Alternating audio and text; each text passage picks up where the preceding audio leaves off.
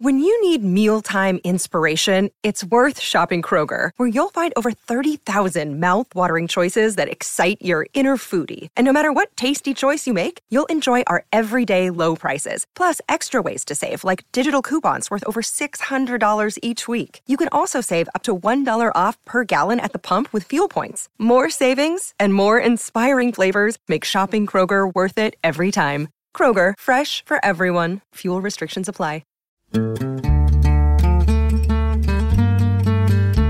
Okay. So we do need to warm up a little. And as I pointed out before, Tyler popped on. This is, according to the Twitter, National Horny Day.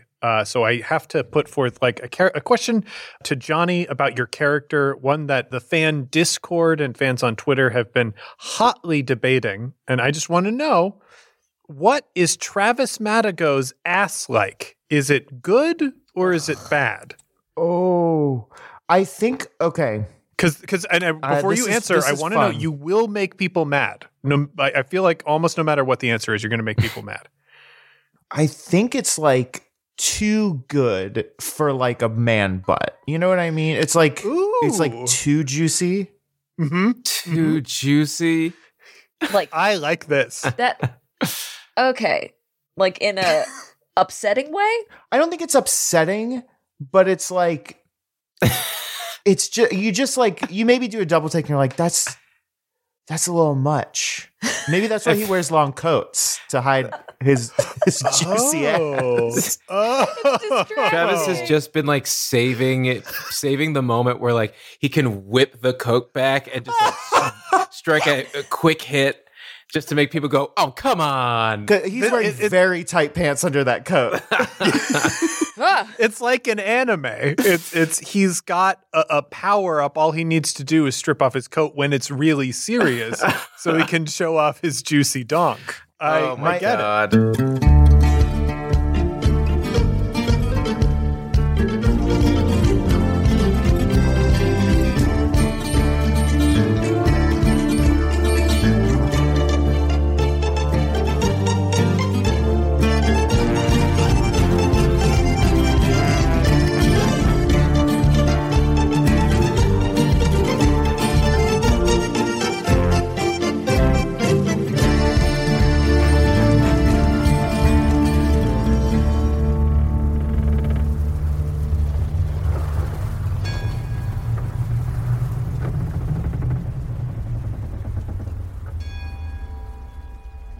I think we should make sure that the restaurant closes up okay. Mm-hmm.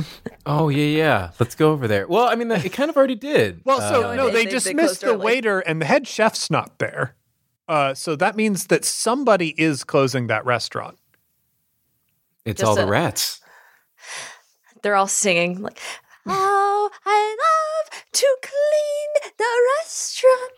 It is clean. Restaurant clean. It's scrubbing on the windows, scrubbing on the chairs. I like to clean the restaurant too." Come on, my brother who doesn't understand me. Have you finally come around to my profession? Come on, everyone can clean the restaurant. Like this? Yes, you're doing it perfectly. Okay, this scene is so calm. I want to focus on the hex where boats dock, because that is where the Uhuru is. I just want to see, like, what does the transformation look like as we're going to have a capital P party?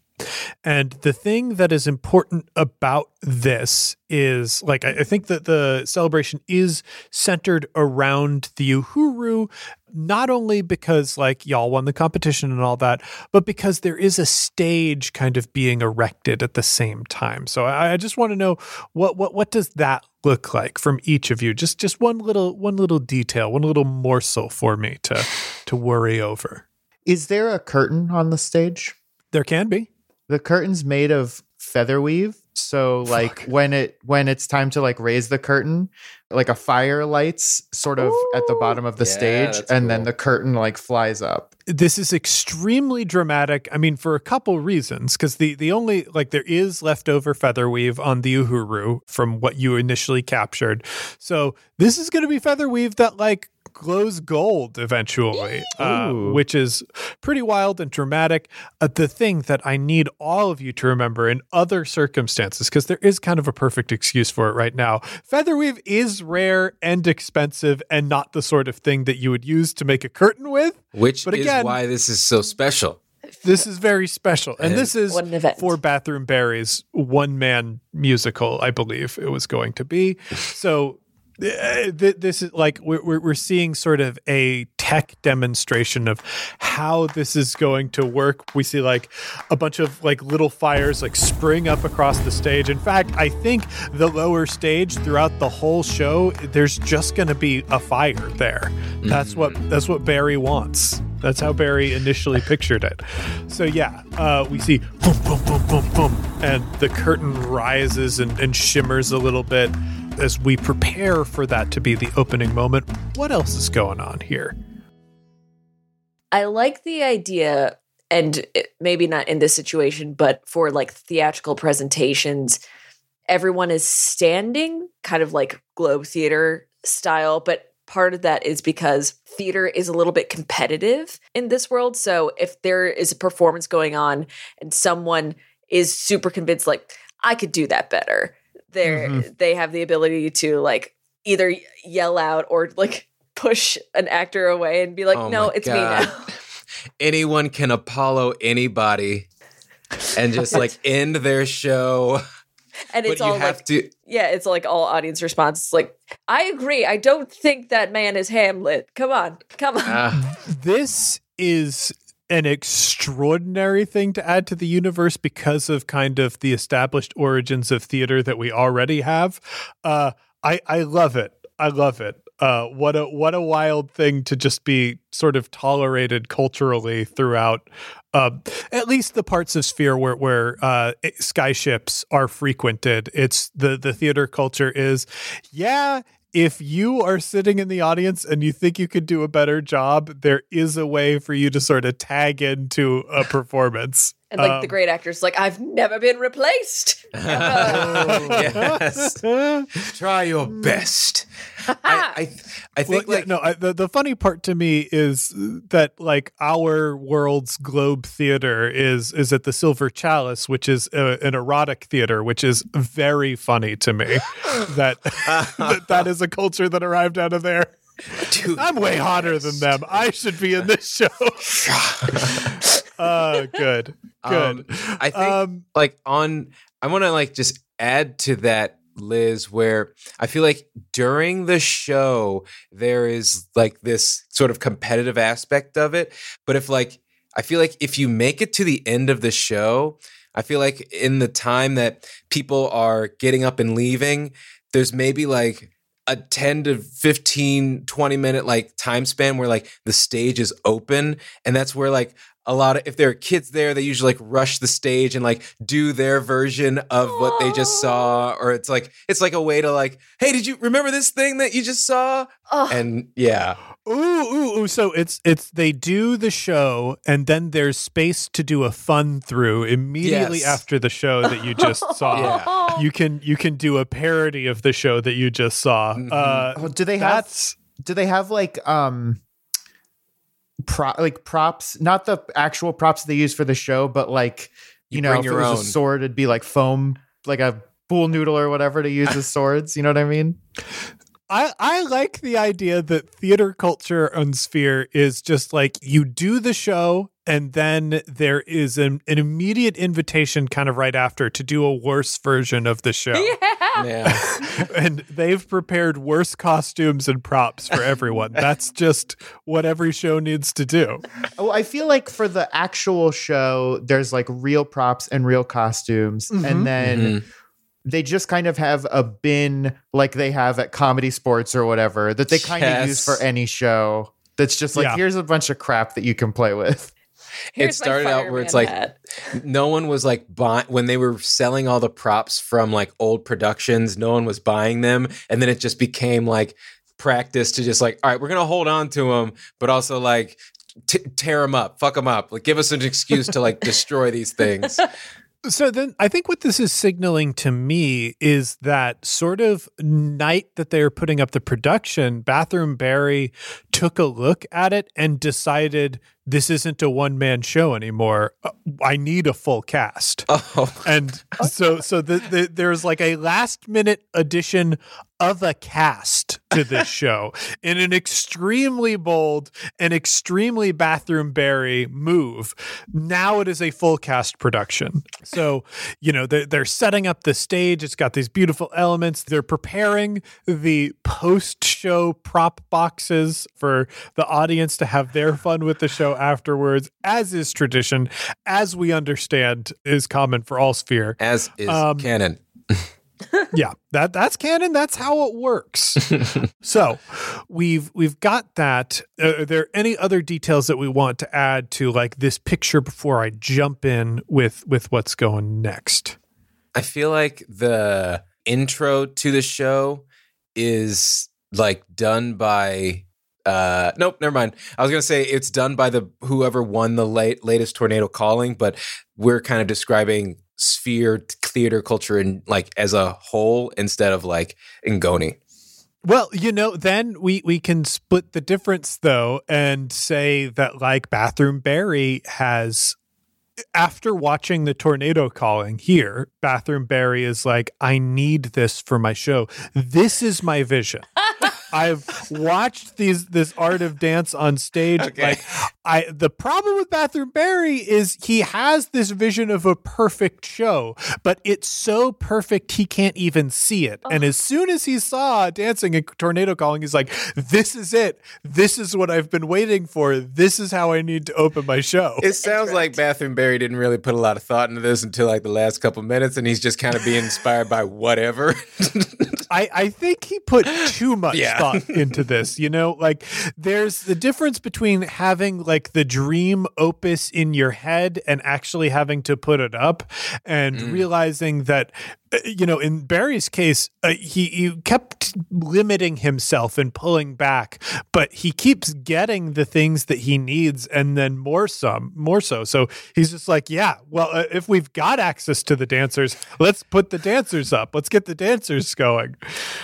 So all of that is happening. Like there is drinking and carousing around as the stage is being erected. There are Tornado Calling dancers like doing their warm-ups, prepping to go on stage. There are people who are from the Uhuru crew like pacing very quickly back and forth trying to memorize their lines. I think Wendell is there. Wendell has one line in this show and he just keeps saying it 1,000 times over and over in 1,000 different inflections. Watch out! Watch out! Watch out! Just like trying to nail it perfectly. Meanwhile, nearby the stage, we see a lineup of the crew of the Glass. We see Spit walking with his hands behind his back. He's clearly doing a walk-by inspection, and we follow Spit's gaze down as he sees these very polished black leather shoes that everybody's wearing, and a slow pan up as Spit is walking down the line, and we reveal, of course, that everyone from the Glass is being dressed in stereotypical French-made outfits for the cleanup. Why do we have those? Have we established If you have to ask why I have all these, you haven't been paying attention. Okay, man. You know why, and you know why I'm making everybody wear them now. But also Spit, you have 50 plus full uniforms. Have we established the Sphere version of France? We haven't. I mean, We have had French We don't need to. I'm just curious. accents. We have had French people. That's yeah, true. Yeah, and in some bonus content that is currently mid-production, we have at least a region that is France-like, where there are more French accents. But the thing that we've typically been doing with a lot of our cultural world building surrounding European cultures is we've just been mashing them up together. The only not even, Nordia is not really an exception because it's kind of like all Norwegian countries got smashed together. Yeah, every Norwegian country like Norway and... You know exactly what I mean. I don't need to explain myself to you. I'm the fucking Get out of my boss. house. Wait a minute. Because we got Switzerland, Sweden, and all those places all mashed up into Nordia. So we could do a mashup between France and somewhere else, which could be a little fun. But we also don't need to decide that right now. Johnny did look like he had an idea, though. Well, so I'm thinking of specifically these sexy little outfits. And These fun little numbers. Who is it? what if it was like the cut and style of that we're all familiar with for the sexy outfit, but then Right. it has like warmer, brighter Spanish colors. So we've got like some Spain and France mixed together. Ooh, okay. I got some Spain in your France. You got some France in my Spain. Two great tastes that probably taste great together. Yeah. So they're just colorful. They're very like colorful, but they are the French made cut. I have one more question that's significantly less important. How did we, as a world people, Society. land on? At one point, did maids in France really wear the sexy outfit or something like it? You know what I mean? Yeah, I when I think of that outfit, I typically think of it as being the outfit of a servant in a English household.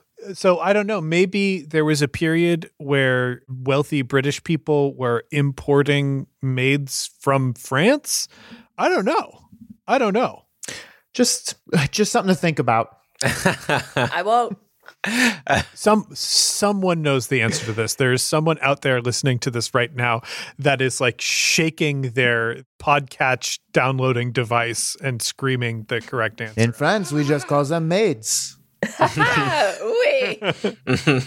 Spit has lined up, inspected the crew of the glass.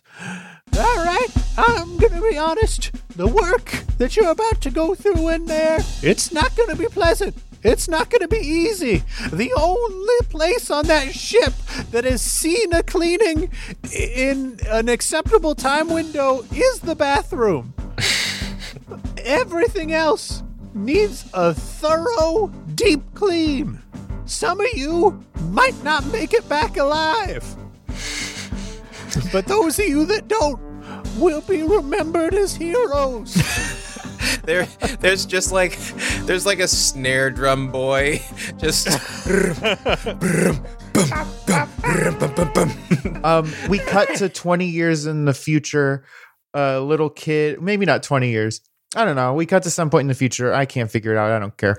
A little kid is with his parent, and they're going up to a big memorial that has a bunch of names engraved in it, and they put a piece of paper over their other parent's name who died while cleaning this ship and scribble over it. Oh no! Matt Damon is cleaning the floor, and you see his face transform into an old man. So good. So we get a montage of the crew of the Glass cleaning the ship, and it is like a montage that we would have for a battle. Like there is, you got Barney McGee kind of on his knees swabbing the deck by hand, and like this is just for effect, and we're going to say because I don't think this scene is well shot. I think it is pretty tacky. Zack Snyder style, like slow motion freeze frames of like explosions and whatnot happening. So as since people are cleaning, since it's Zack Snyder style, all these colorful uniforms do just look like traditional French maid uniforms. I really want to point out that when we see the lineup, they are colorful. When we see them in action, all of the color has been drained from the screen. And I really want to convey to our audience that in this scene, there were jokes. They were removed. There are fewer jokes in this. There are no jokes appearing in this. But yeah, like we see this explosion in swabbing the deck. We see Brian Boru at the heart bell. He's got like a little toothbrush. He's like scrubbing off some of the names in the heart bell. I think, again, because we're going with Zack Snyder on this one, there is a slow, sort of contemplative, emotional arrangement of a familiar pop song that's playing. Johnny, you are our pop music expert. What do we have a slow, emotional remix of playing? I mean, this is a real song, but the first thing that comes to mind is the version of the Tears for Fears song that's in fucking Donnie Darko. Oh, huh.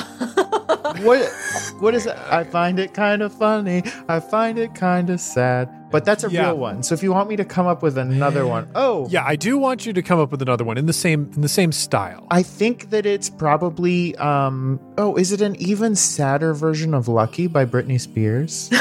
Yes, there we go. That's it. She's so lucky. She's a star. Yeah. So, we're getting explosions. We're getting, just looks of anguish on everyone's face as they are cleaning. There's sweat dripping down. I think there is a moment where we have Boudica is cradling one of her crewmates who's, passed out in her arms, just crying to the heavens there are feathers from a feather duster, which I want to point out, these feather dusters, they're not like ostrich feather dusters or whatever that they were colorful feather dusters. Peacock feather dusters. These are feathers taken from a parrot or something like that. But again, they have been drained of color for this Zack Snyder directed montage. And so Boudica is just cradling in her arms this person whose face is covered in feathers. A feather floats down, lands in a pool of blood.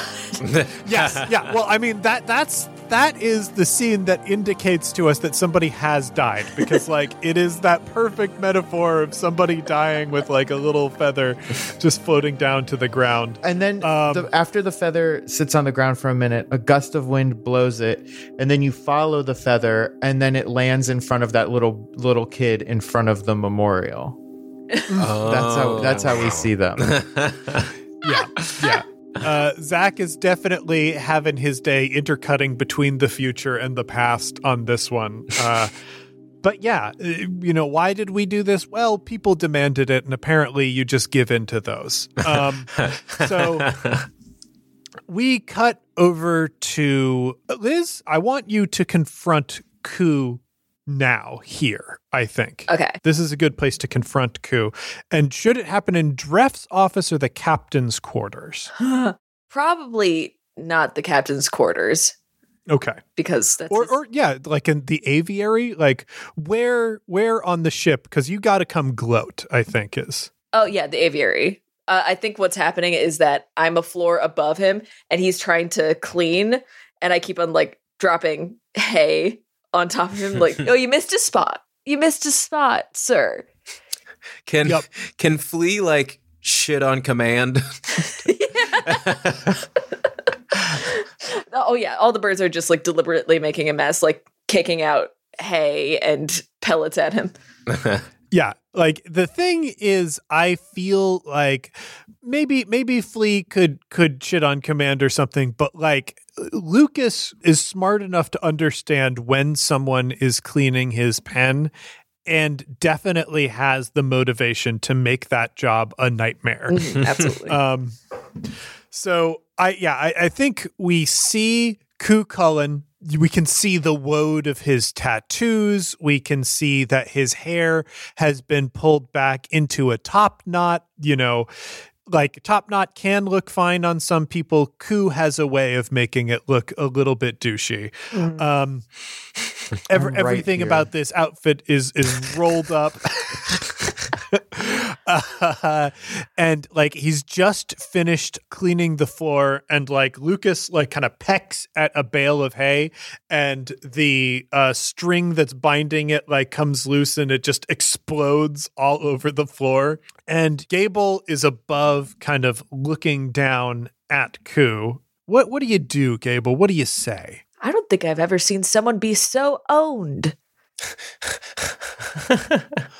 Oh, hey, you never seen someone so owned. Well, then good for you.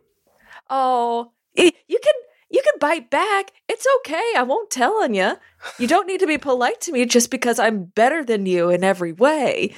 Mr. Gable, if I were to show you that you're not better than me, I think there's a very good chance one of us wouldn't walk away from that. Oh, you've already shown your hand several times over. You only saw the start. You don't know how far I could take it. Oh. And you wouldn't want to know. Oh. It would break your precious little heart to see. Oh. Well, you missed a spot. Yeah. That's Gable kicking over a jug of mead. Oh, man. Yeah. So, like, the mead pours across the floor. That's gonna stain! I'm gonna have to sand down the boards now! Mm. And I think Ku takes the rag and, like, slaps it into the mead and just, like, splashes some of the mead at Gable, at whatever Gable is wearing right now. What is the party outfit that gets ruined? What do I have? Regular shirts? I'm not sure because they're all tits out. I think I borrowed a very fancy white shirt that was supposed to be like my fun party shirt, and it's just nice enough. Like, this is going to be impossible to wash. I'm going to have to hand wash this. I'm never going to do that. It's going to be at the bottom of my hamper for weeks. What is wrong with you? What's wrong with me? What's wrong with you? What's wrong with I you? try to tell a few good-natured jokes and you turn it into an enter-ship incident, and then I try to have a bit of a dance with you, and you throw me to the ground like some kind of a meteor, and you tie my hair into a net with your vicious little animal friend. You decided to be an asshole, and I've been in retaliation to you being an asshole for the past 24 hours, and I have proceeded to fight you and beat you, and every which way I have forced you to bend to my will, and yet you are still here, and you won't go away, and I can't stop thinking about you and how much I don't care for you. Ku like steps up to Gable, and it looks like a typical we're about to fight step up, and you can see his eyes and you can see them change. I want you to make a perception check, Liz.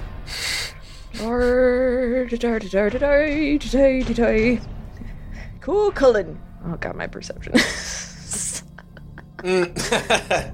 Laughable. Gable sees that Ku has hair. Yes. What's the difficulty? I am going to put it at hard. Well, odds are not in my flavor. Oh, that is... Oh, interesting. That is a success and 2 threats. Oh god, this is perfect. So, you see Ku's eyes, and you see a flicker in them. At first, there is a possibility that it could have just been the change of the light or something, and especially because we're just coming off of the Zack Snyder directed scene, maybe some color is just starting to leak back into our narrative, so you're noticing that for the first time. But after you study harder, you realize that it's true. Ku's eyes are, I think normally they're probably like a sort of steely lighter green, but they start to shift into a dark and almost glowing emerald as you stare into them.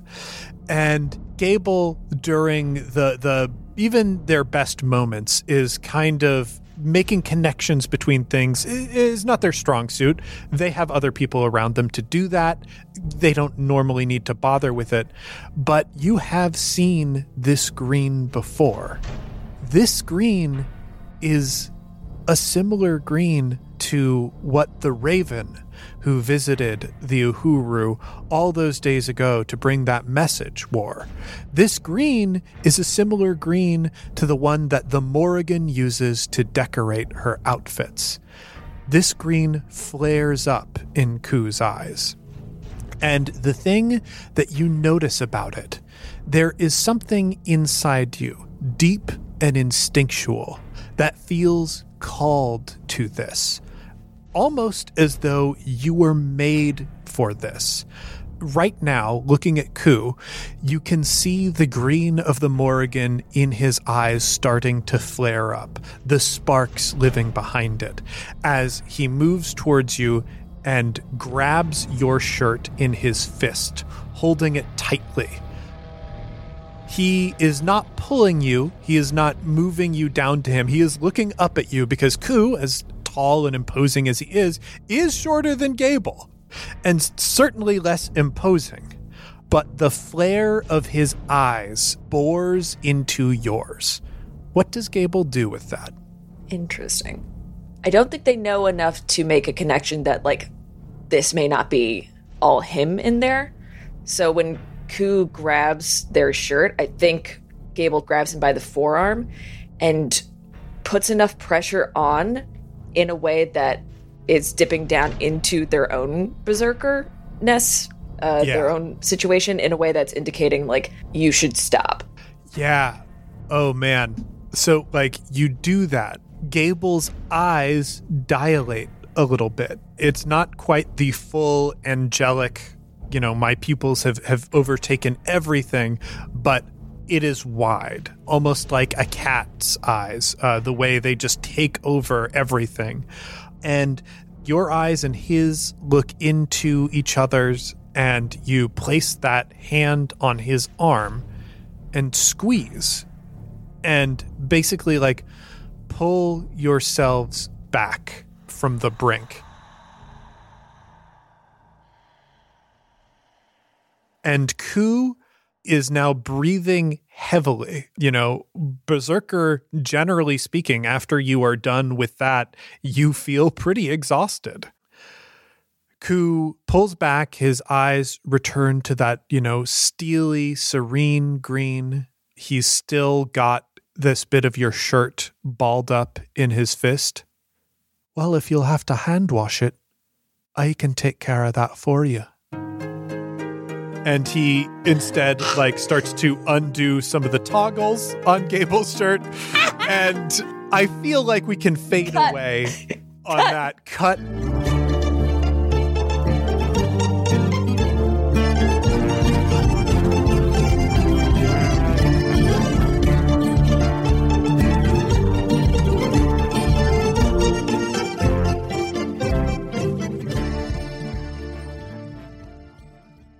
Hey heroes, it's James, your game master, and welcome to the mid-roll. Let's get things started off with a radvertisement. This one comes to us from your fam, Mads, Lark, Fen, Light, and Rat, and it goes out to bees.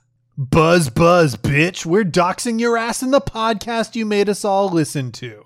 So listen up, you gorgeous gremlin. Happy freaking birthday. You better enjoy your day and keep living big. Go out into the great big woods and cause your chaos mischief. We'll be right there beside you, hero. Take flight. Well, I think that message is just wonderful. Aggressive and confusing, but wonderful. Bees, I sincerely hope you enjoyed it because it used some words that I do not normally carry in my personal lexicon. And I'm not 100% that I can confidently pull them off, even after taking several takes to do it. It sounds like you have some wonderful friends that have your back no matter what. And really, that's what piracy is all about.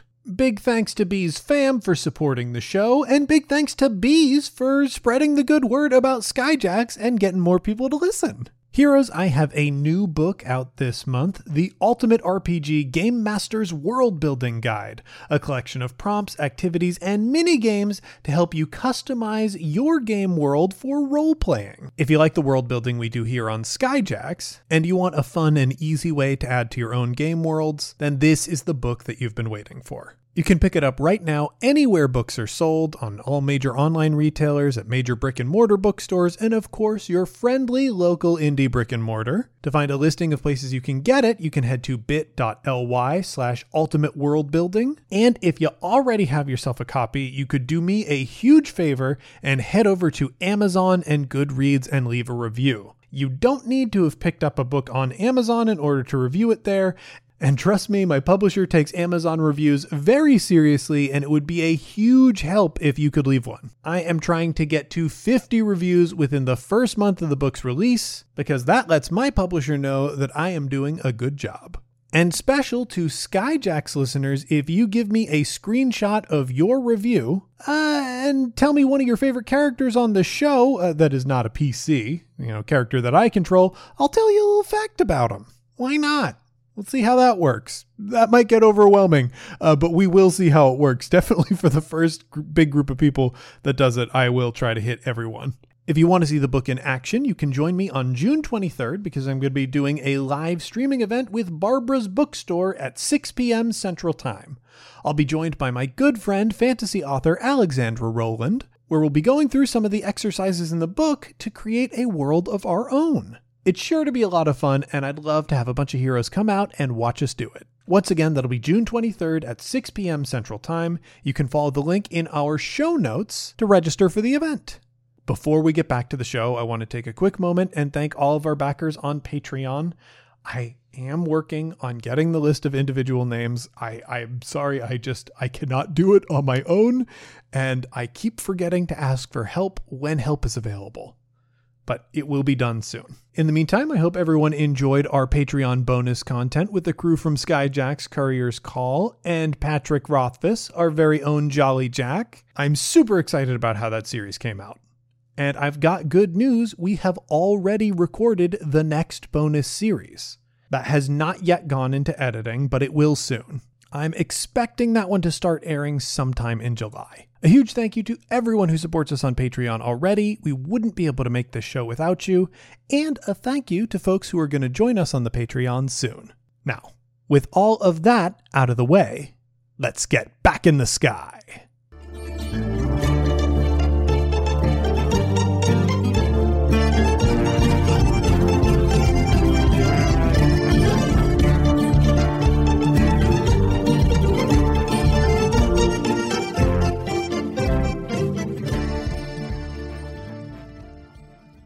I want to see the crowd watching Bathroom Barry's performance. This performance, we've built up a lot for this. There's part of me that thinks like there's no way that this can go but well. Yeah. I feel like in the end, like people will walk away. It was like, oh, was that a masterpiece? Holy shit. Oh my God. I have been changed. His first name is Bathroom. Who knew he had it in him?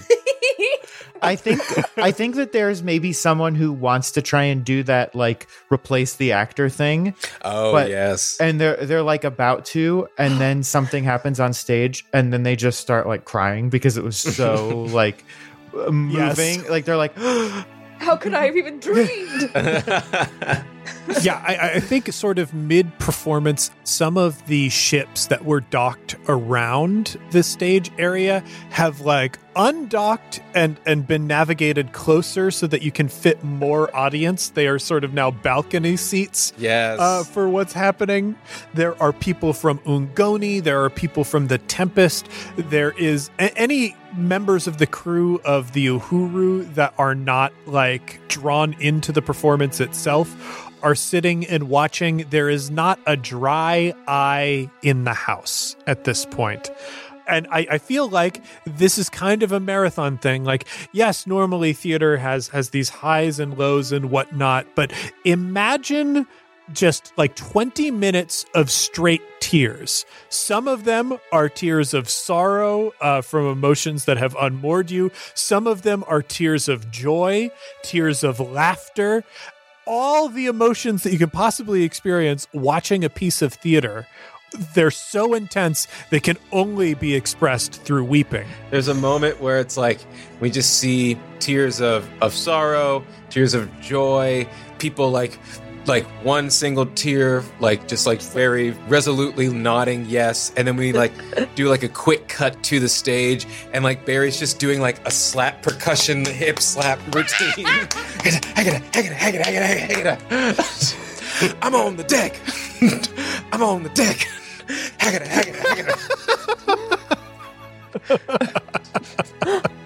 Applause breaks throughout, like yes. ovations that last way too long. We have to continue the show, please stop. And it reaches the end of the performance, that final number where there is a dream ballet happening from the Ungoni Tempest calling dancers. There is like singing from the crew of the Uhuru. It's an orphans children's chorus. Yes. Oh yes. The first ever performance of the Uhuru Orphan Children's Choir. They're the ones singing Lucky. Yes. Yes. She's a star, but she cries in her lonely heart. And you've got Barry there, center stage. The light is hitting him perfectly. Sweat is pouring from his brow. He is giving everything to this performance. And it reaches the crescendo, the swell, and then the fade. And there is no applause. There is no cheering. There's no clapping afterwards. What happens instead is flowers are thrown from the audience. Oh. And so many flowers are thrown at the stage and heap themselves upon the stage that it replaces the thunderous applause. It's just so many blooms hit the stage as Barry gets buried up to his chest in flowers, like in that final pose. It is magnificent. It is transformative. It makes everyone realize all of the beautiful things they already have in their life and want to live as better people the next day. It is the epitome of art.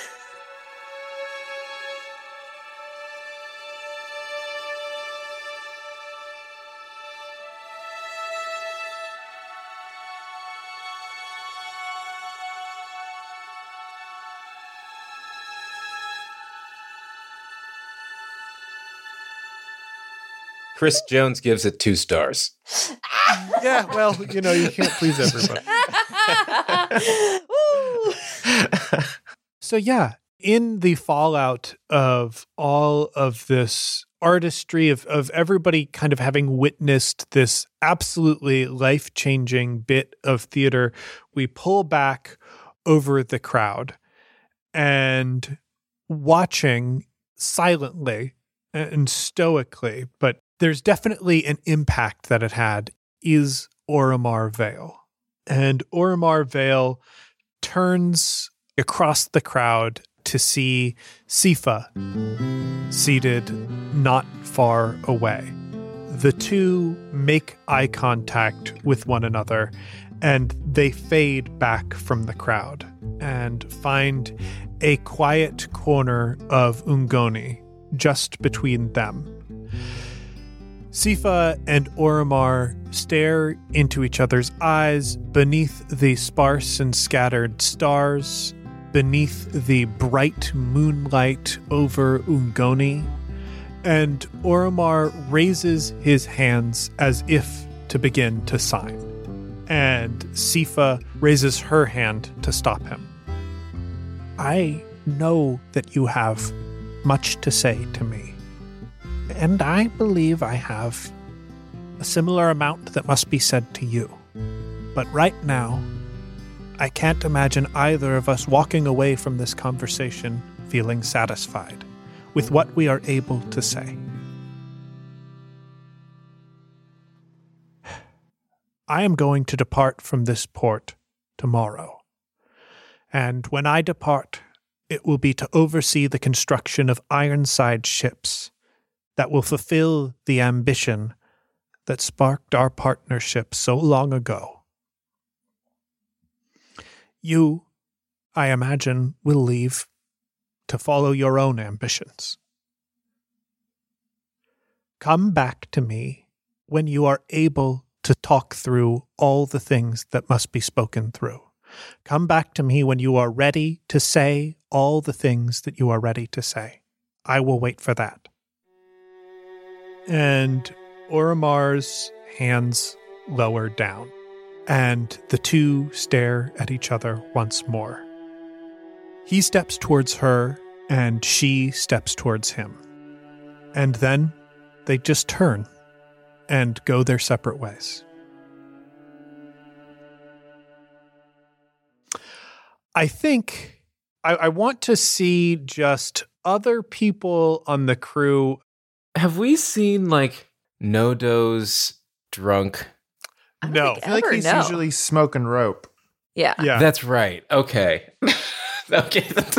Well, then I like the idea of like there's maybe a moment where Jonnet is just kind of like milling about, and then I don't know, he like steps outside to like get some air, and then like he's going for like a tiny little stroll, and then looks down like an alley or something like that, and like Nodo's is just kind of like standing in the alley, just kind of like looking up, and Jonnet like goes up to Nodo's like, hey, Nodo's, what's going on? And then he looks into Nodo's eyes, and Nodo's is stoned. Do you ever feel, looking at the stars, that they are looking back? That they have seen your actions and weighed them? Nodo's? And Jonnet puts his hand like very delicately on his shoulder. If the stars have seen what you've done, then they've also seen why you've done them. And I think it probably means that they would forgive you for the actions that you've taken. Nodo's takes like just a huge drag of rope. It goes from like a foot long of rope to like 6 inches. Like a cartoon cigar. Yes. I'm going to leave you, and if you need me, I'll be close by. Nodo's just nods. If they are seeing the things that I have done and why I have done them, then I must see why they have done the things they have done. And Nodo's is just there. Yeah, know what? Having his moment. Walk away. and Jonnet, he turns around, he starts to walk away, and then there are several moments of like he slows down, looks back around, and is like, "Nah, he's fine." And then he keeps walking, and then he turns back around, and then he sees that Nodo's is like sitting cross-legged, fully like straight up, still looking at the stars, like he's fine. He turns around and he looks back one more time, and now Nodo's is like on the ground, like laying. It's like he'll be there. He'll be there tomorrow. He'll be fine. Gosh. I think now we are ready for morning. we get this cool transition shot of like day spilling over Ungoni as some people have clearly celebrated throughout the evening. We can see in the morning the glass. There are people who are, taking their wounded, at least one of their dead, back onto the glass, having thoroughly cleaned the Uhuru. One person is just like, this can never happen again.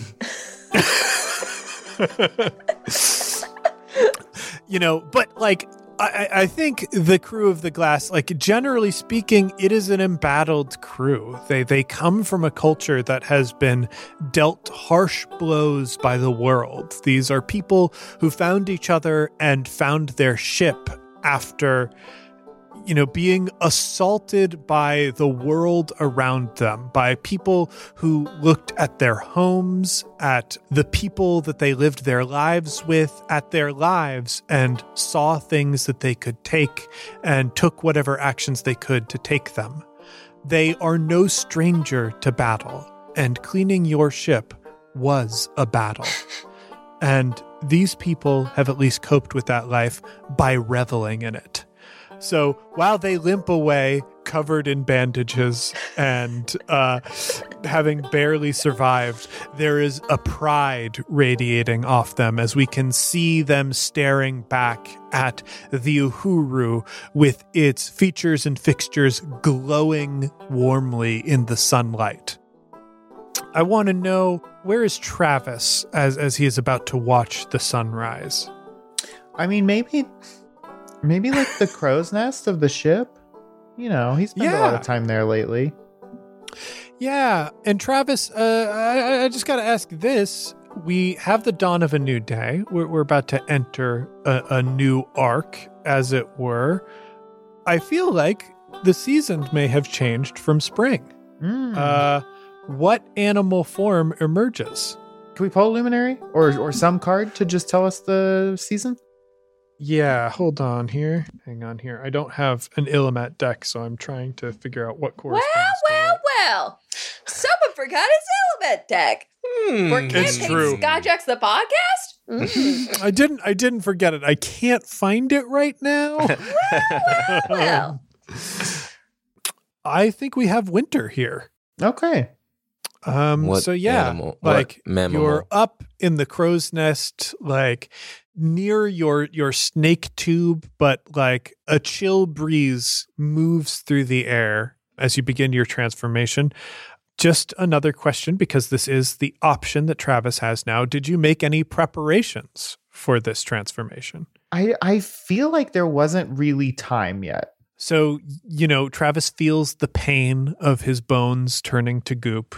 We have the familiar cracking and snapping as he transforms into a rabbit. Then we move to Jonnet. Jonnet, where are you? It's the next morning. I feel like, Jonnet is checking in on Nodos. He's kind of like shaking him back awake. Hey, bud, how you doing? And then we just see like maybe a wide shot of them in the alley. Like Nodos gets up, and then it actually wouldn't make sense because Nodos is much taller than Jonnet. But like, I kind of like the idea that Jonnet, like maybe Nodos passed out in that alley, and like Jonnet had kind of like had to enlist the help of friends to move Nodos, but basically it took them all night to like get him into the ship. It's just he's just a big floppy tall man and just being guided around. Like it's like Weekend at Bernie's, but just they can't reach the top of him, so his top half is definitely always over. Yeah, and I think the people that helped you, it just makes the most sense. We see Johnny and we see Grace O'Malley. Like everyone is tired. Like sun is starting to pour in across the desert to Ungoni itself. The three of you are absolutely fucking wrung out, exhausted. But it's that kind of like post-party exhaustion, something that really only exists in your teens and your 20s, where you still feel kind of good even though you're tired. you just spent all night like talking to your friends as you were going about the ridiculous task of moving this gangly ass man from some random alley that he passed out in back onto the ship. I feel like in the last leg of this endeavor, at one point they're like going, and then Johnny's just like, wait, what the fuck are we doing? And then we hard cut to Nodos is now like suspended up by everyone's different gliders, and the wind is kind of just like dragging him. His feet are still like on the ground, but like as the wind is kind of lazily dragging him towards the Uhuru, and then we get a shot of just like Johnny and Jonnet doing like a little fist bump. Like, that was pretty sweet. Yeah.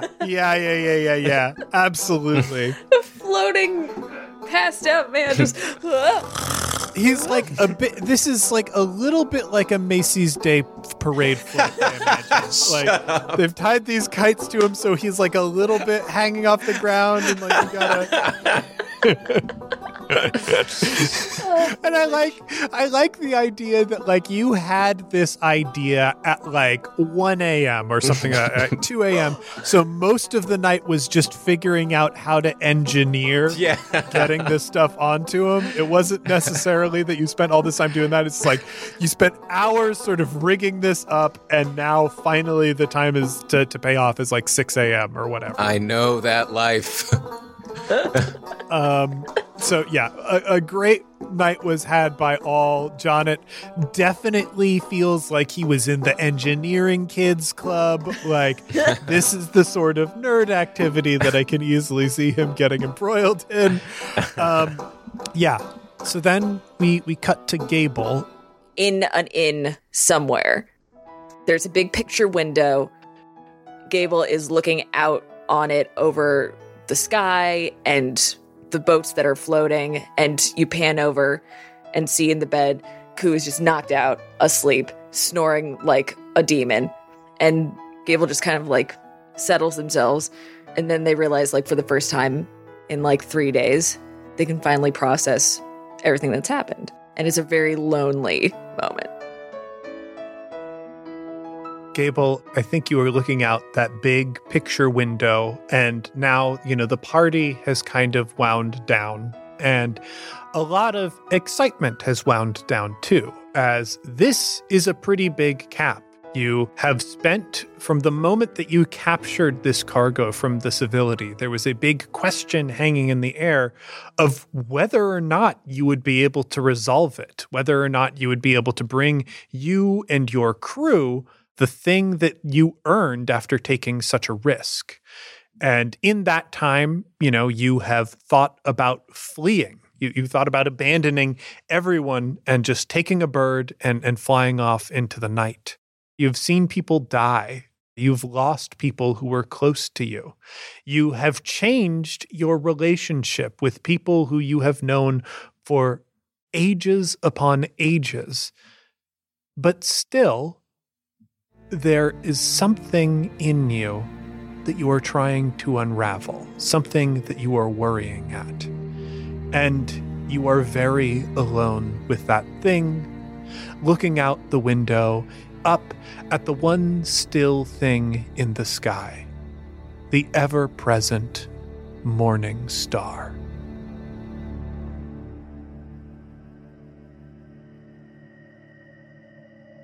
Liz, I want you to describe to me, I feel like Gable just has a feeling about the morning star, and the toughest thing for Gable is that it is a complicated feeling. There isn't a clear thing that you feel when looking at it, but you are compelled by it, drawn to it in some way.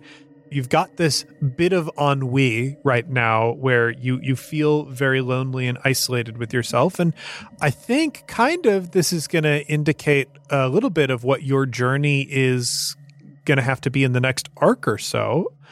What is Gable feeling here? I think it is. So the thing that Ormar has, what do we call it? The helm or? The crown. The crown. I think that was unlocking of like a core memory there. Not actually remembering, but like that's that tether. Like seeing that and not knowing what it is the same as seeing the morning star and not knowing what that is, but knowing that there's something moving cosmically with a great sense of power and connection that feels very tied to them, but also if they wanted to, they could just sort of ignore it. Like, I'm not part of this anymore. This is not me. And it is only just now that they're realizing how inextricable that feeling is from what the rest of their life is going to be. Because otherwise, if they don't actually explore that, if they don't actually engage with this huge tether, something is going to happen to their life that is going to, it's kind of the feeling of inevitability. Like either I will die or I will address this. Mm. Yeah. Okay. Here's where I think we're at then. There is a change in Gable from the past. I think, we have seen Gable try to, when confronted with a hint of their past, just like gather up things, abandon the ship and fly away. You were compelled to stay with the ship through the maelstrom because you were afraid the people around you would get hurt. Now, kind of everybody who is important in your life knows what is up. They know what is up with you, and they have their own stuff embroiled in this wild cosmic nonsense that has been weighing on you for so long. So I feel like the tone of your connection is different now. So like you're in this loneliness, like you're sitting with yourself in the morning. The morning star is pouring down at you, staring into you. You are kind of staring back. What does Gable do immediately after having kind of that existential moment? This is going to be a little bit nuts. They feel that, and there's a candle right next to them, and so they look at the tattoo that they got back in Burzenith. And like really quickly, they find a needle, stick it into the flame, and then start trying to do a very quick stick and poke to try and cover it up. Oh, wow. Cool. We do that, and I think the audience like sees that this is going to happen, but we cut away from it before it does. So like we see, Gable get hit with this ennui, maybe this feeling of small, vulnerable, and lonely looking at the morning star. Then they become hard and resolute, and we cut away. We cut away to see Ungoni, the floating hexes of this magnificent, beautiful city, as sky ships start to light their furnaces.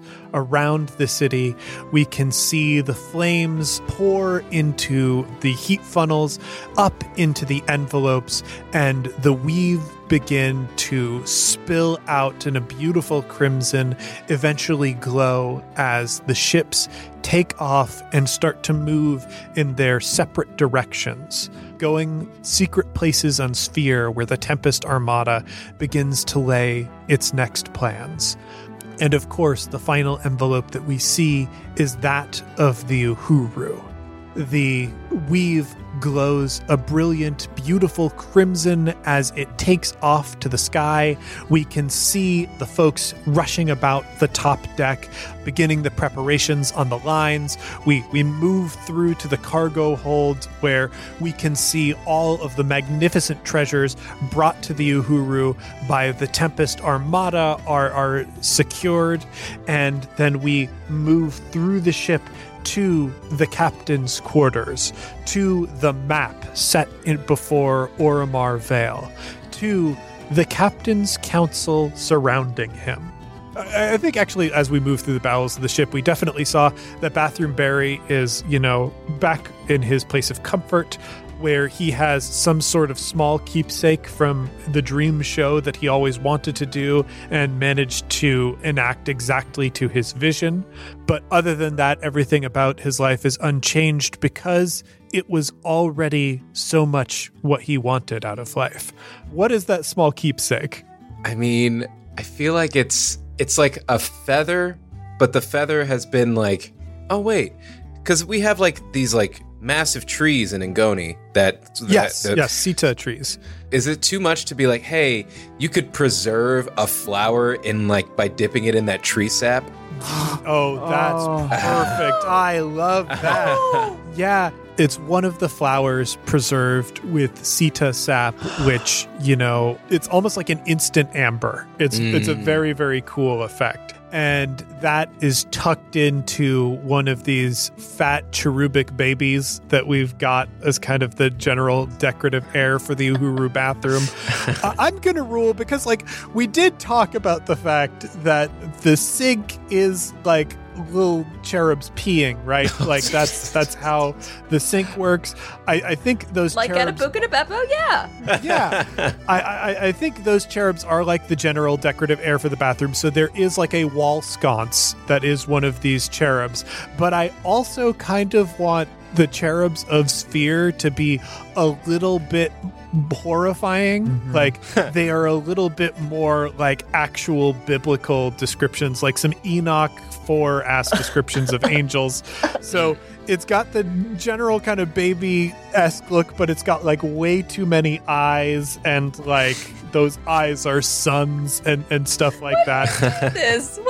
Why did we make these frescoes? But definitely like in its chubby little fingered hand, we've got this beautiful preserved flower. So we cut from Barry's bathroom to the captain's quarters to the map and Oromar Vale. Oromar sort of like stands over the map. There are some to his side. Like I think at his side we have Spit on one side. Who's going to be on his other side? I mean, like, Jonet's got to be there working on that map. Yeah, gazing. yeah. It's Spit on the captain's right hand, Jonet on the captain's left hand, both of them staring intently at the map. Where is Gable, Liz? By the door. I think that's going to be always their defensive position. Yeah, Gable is like tucked up by the door. I feel like they've got their arms crossed. There's a bandage tied around their forearm. And Travis, where are you? In my pocket. I feel like since I'm a bunny, I'm probably on the table with the map, just kind of like hopping around. Here's a question that I guess I can answer, but I'll leave it to everyone for a vote. You know how bunnies just like poop wherever they are? Yeah. Does Travis? I wish you didn't. I hope you wouldn't. Or does the transformation do something to his metabolism and food? You know what I mean?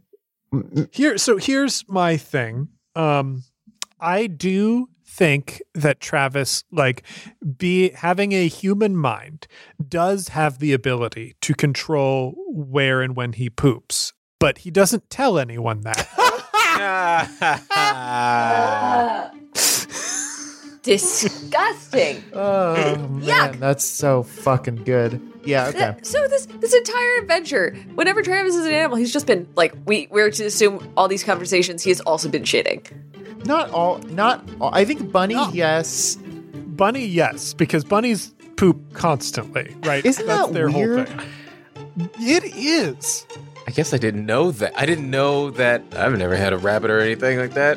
Apparently you can litter train them, which is weird to me because, like, straight up they do just poop constantly. Yeah, so I think, Travis is just like, I mean, he could litter train himself. It would be simple. Yeah, like, just go. so much work. Why not just say, well, I'm a rabbit. Rabbits poop everywhere. You've never been a rabbit. You don't know. Yeah. So yeah, Travis is up on the table looking at the map as well. We pull out through the windows at the rear of the ship, at the back of the captain's quarters, and we see the Uhuru as it moves off into the distance towards the next adventure. And that is the end of our Ungoni arc. Scotty Jackson.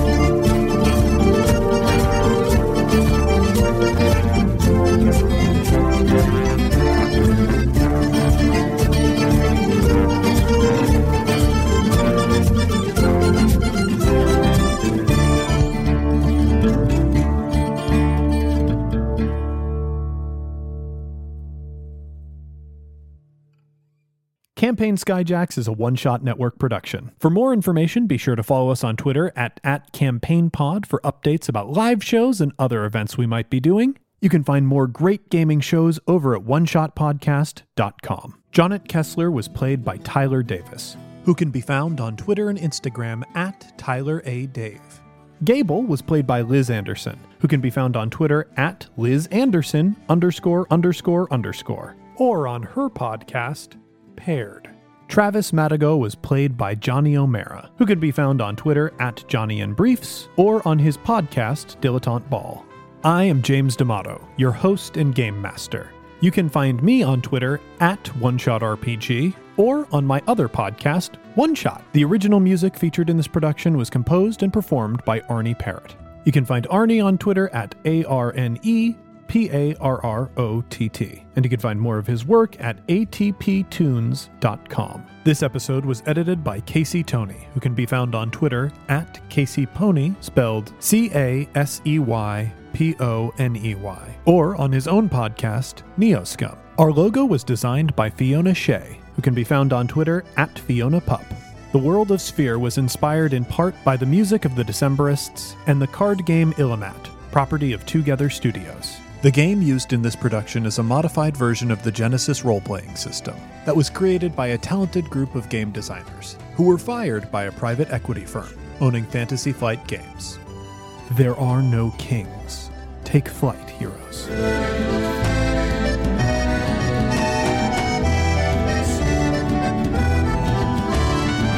Health to the strangers who've ever been kind, and once for our friends ne'er to rise. Twice to the dearest we're leaving behind, who know we can never deny the call of the sky.